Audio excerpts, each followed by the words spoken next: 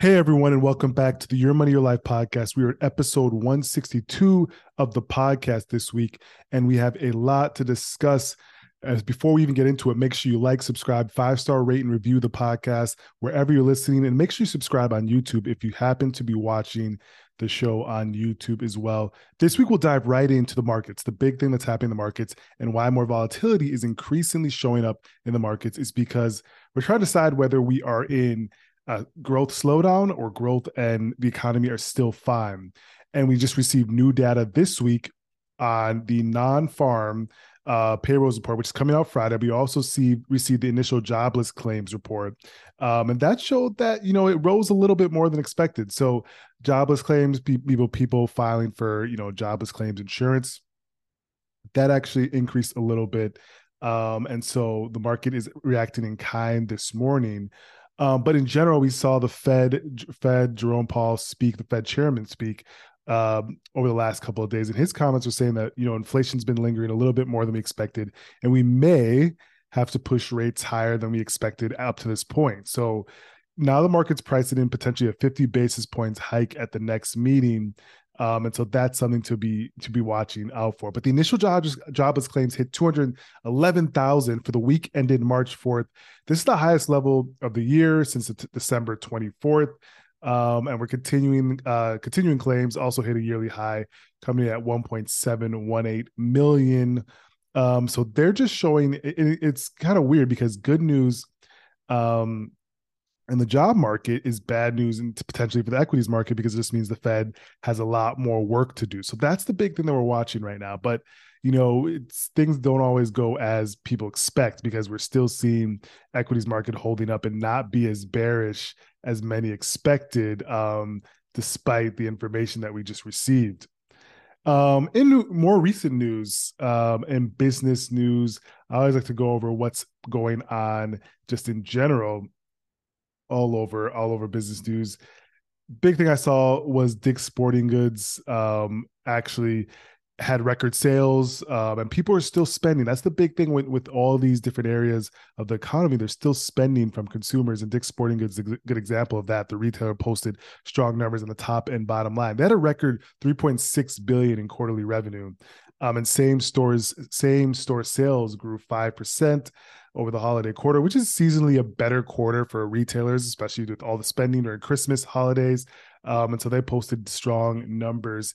And an interesting thing about that is just in general, if you're looking what's happening in sports and entertainment, the spending and money that's flowing into that area of the market, the economy is quite incredible. There's so much spending going on in sports and entertainment, and you even see it trickle down to retailers. But if you're looking at stadiums being built, you're looking at the money being invested in different sports platforms, it is something that is booming. To be honest, it's really just booming off. And that's something to keep watch on for everyone out there that is interested. So we've talked a little bit more about different companies and how they're being cost efficient during this time. And Amazon's taking another approach. One, they had plans for another headquarters. They shuttered. They've shuttered plans for a host of cashierless go stores, and they're reevaluating that brick and mortar push that was so heavy in 2021 that a lot of companies were going to do. They were going to grow by any means. They were going to grow on e-commerce. They were going to build brick and mortar to sell more because everybody was buying everything back then. But that economic picture has changed a lot in the past 365 days. So now they're saying, all right, we're going to shutter those plans and move towards a more cost efficient plan. And you're going to see a lot of companies do it. They're doing it with headcount, taking down headcount, and they're doing it by, shuttering projects that were probably too overly ambitious, especially during a time where people are being, less optimistic than they were prior to. Speaking of which, the Department of Justice is trying to split up JetBlue's Spirit takeover. So JetBlue um, and Spirit, we're going to do that combination. And JetBlue is planning to acquire Spirit Airlines for 3.8 billion, to combine the two budget airlines into one, which would have been a big takeover. Like the budget airline market is pretty much them. Is who's Frontier under? Frontier is under one of them. Sun Country. I don't know where they all sit, but that would have been a huge share the market if they were to be able to combine because they're the two pretty much big names in budget airlines. And so the Department of Justice is saying this is not going to be a good thing for consumer because prices will go up when there's less options. Simple supply and demand, economics 101. There's less options. So obviously the supply stays the same. You lower the options and the price goes up. And that's what the Department of Justice is worried about. The DOJ said, hey, we don't want this combination to happen because it's going to hurt consumers in the end. And so they're trying to block this combination. According to internal company documents that the DOJ cites in its complaint, when Spirit starts flying a given route, average fares fall by 17%. Meanwhile, JetBlue estimates that when Spirits stop flying a route, average fares shoot up by 30%. JetBlue has claimed that by increasing its size with the purchase of Spirit, it could better compete with the big four airlines, United, Delta, American, and Southwest. But according to the DOJ, JetBlue isn't the disruptive force it once was and has evolved into an ally of the big four. Okay, interesting. So that's going to play out over months of legal red tape. And so we'll see if this combination happens. I don't see it doesn't look good right now, but we'll have to keep watching. New news out of Spotify. They debuted a new TikTok-like redesign for the company. I think this is a good move. The algorithms of TikTok have pulled in Gen Z like none other and have made them addicted to this platform like none other. And Spotify is doing a makeover to kind of make it look like you're flipping through TikTok as part of their new vertical scroll program. It's short clips, music, podcasts, you'll be able to see as you are making your scroll. So the algorithm, they've changed it up a little bit to make it a little better. I'm actually a Spotify user. I'm not an Apple Music person. I am a Spotify user, even though for those of you Apple Music, I think the majority of people listen to this podcast on Apple Podcasts, which is totally fine. But which is interesting to me because I've been always a Spotify user, but there's people out there that enjoy the Apple Music and or Apple Podcast. Let me know which one you prefer in the comments. Biz schools. So business school, I of course went to the Chicago Booth University for business, and it was a great 2 years of life. And now they're doing something for the tech job workers that have lost jobs in the recent months. Business schools are trying to woo them in to get into MBA by giving them relaxed admission requirements and a lot of different things, lowered and waiving application fees to get people, these talented people that have left, or actually I should say been laid off, tech jobs or other jobs, and get them into business school to change careers, maybe go into consulting, maybe go into finance.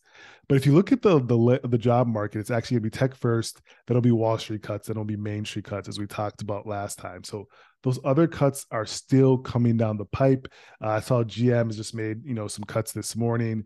You'll see a lot more companies do that. But in regards to this, I think this is for people that make the decision to go to business school, it's one or two reasons. I think it's you're making a career change.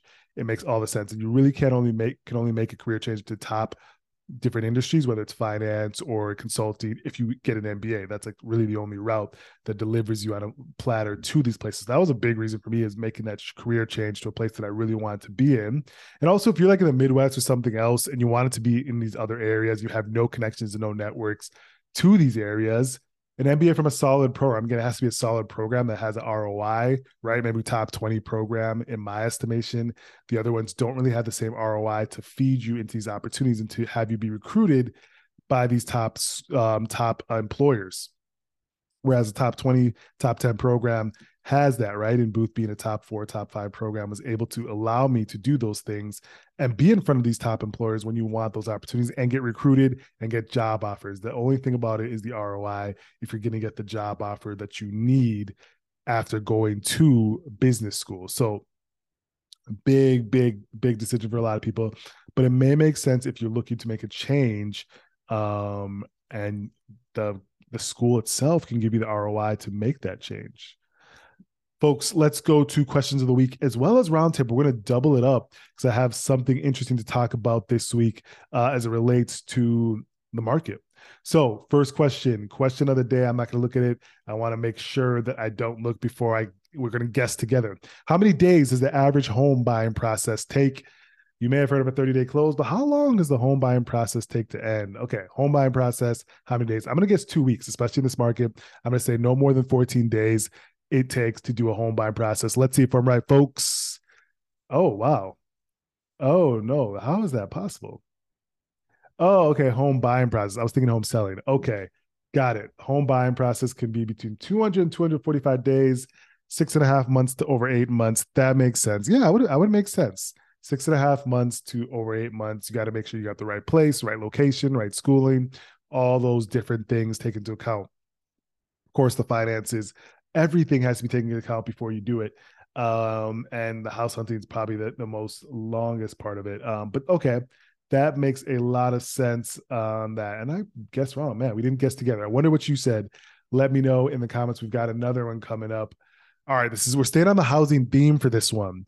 But what's the average price of a house in the US? What is the average price of a house in the US? I think it's 450,000 or something like that. I'm gonna guess. Oh, a little bit higher than that. So as of January 2023, 535,000. And the majority of that increases come through 2020, 2021. And it's reverting to the mean a little bit now as you're seeing prices drop a little bit. But the median price is not falling as much, but you'll see the average home prices, different home prices fall across the US. And the median will probably come down as well. But reversion to the mean, what does that actually mean? Double entendre there. That is what I want to talk about in this roundtable, this concept of reversion to the mean. Because if you think about what happened in 2020, 2021, everyone got a little bit discombobulated. And I was just funny talking to a client about the Historia, and we talked about it before, the Historia of 2021. Everyone got a little bit discombobulated about what exactly happens during investing periods during that time, during just in general investing, and how much ROI you'd get or how much you earn from investing usually in normal times, because it wasn't normal times. And so people have a little bit discombobulation about what the actual markets are here for. And if you're just supposed to put money in and just always grow every single second, it just gives you 20% returns. That's not what the market's here for. That's not what investing is about, right? Like if you look at, I just had to pull it up. Average, you look at their annual change or percentage return, the S&P 500, which is one of the most closely looked at market index. So in 2019, you had 30% return almost. 2020, 16%. 2021, 27%. And then we, of course, in 2022, we had the almost 20% down. And so far this year, the market's up 4%. But if you look at historical data, on average, compound, if you average annual return for the markets, roughly 7-8%, right? So 7-8% on $100, that's $7 or $8, right? So you're not seeing in 2020, in 2019, you were saying on 7-8%, you're seeing 28%. Then on $100, you would have gotten $28, $29, right? So people aren't understanding what normal market times are and what you should expect from investing. And it's not just to put money in, it grows in all sort of times. It's your money grows over time at a conservative rate, and not just something where it just grows at all times. And so people have to get a full understanding of that. And that's what the euphoria of 2021 did for people. It distorted people's thoughts. It put greed into the picture, and people took a big hit from that. It seems like across the board. So understand what the market's here for. It's for growth over time as a reasonable price. It's not for euphoria. It's not for greed. It's not for just getting wealthy. No one's ever done that. It's about growth over time, at a conservative, risk-averse way. And yeah, that's a good lesson for people to understand, and continue to hammer down in their minds during these times. Because guess what? Volatility, craziness will always happen. It'll always come back. But how you approach that and how you get out of that is the smart way to do it. The way we do it is the best way to look at things going forward. Well, folks, it's been another week. We are happy you joined us. Make sure you share, like, and subscribe, and share this podcast with all folks around you, because we do this every week, and we'll see you next week.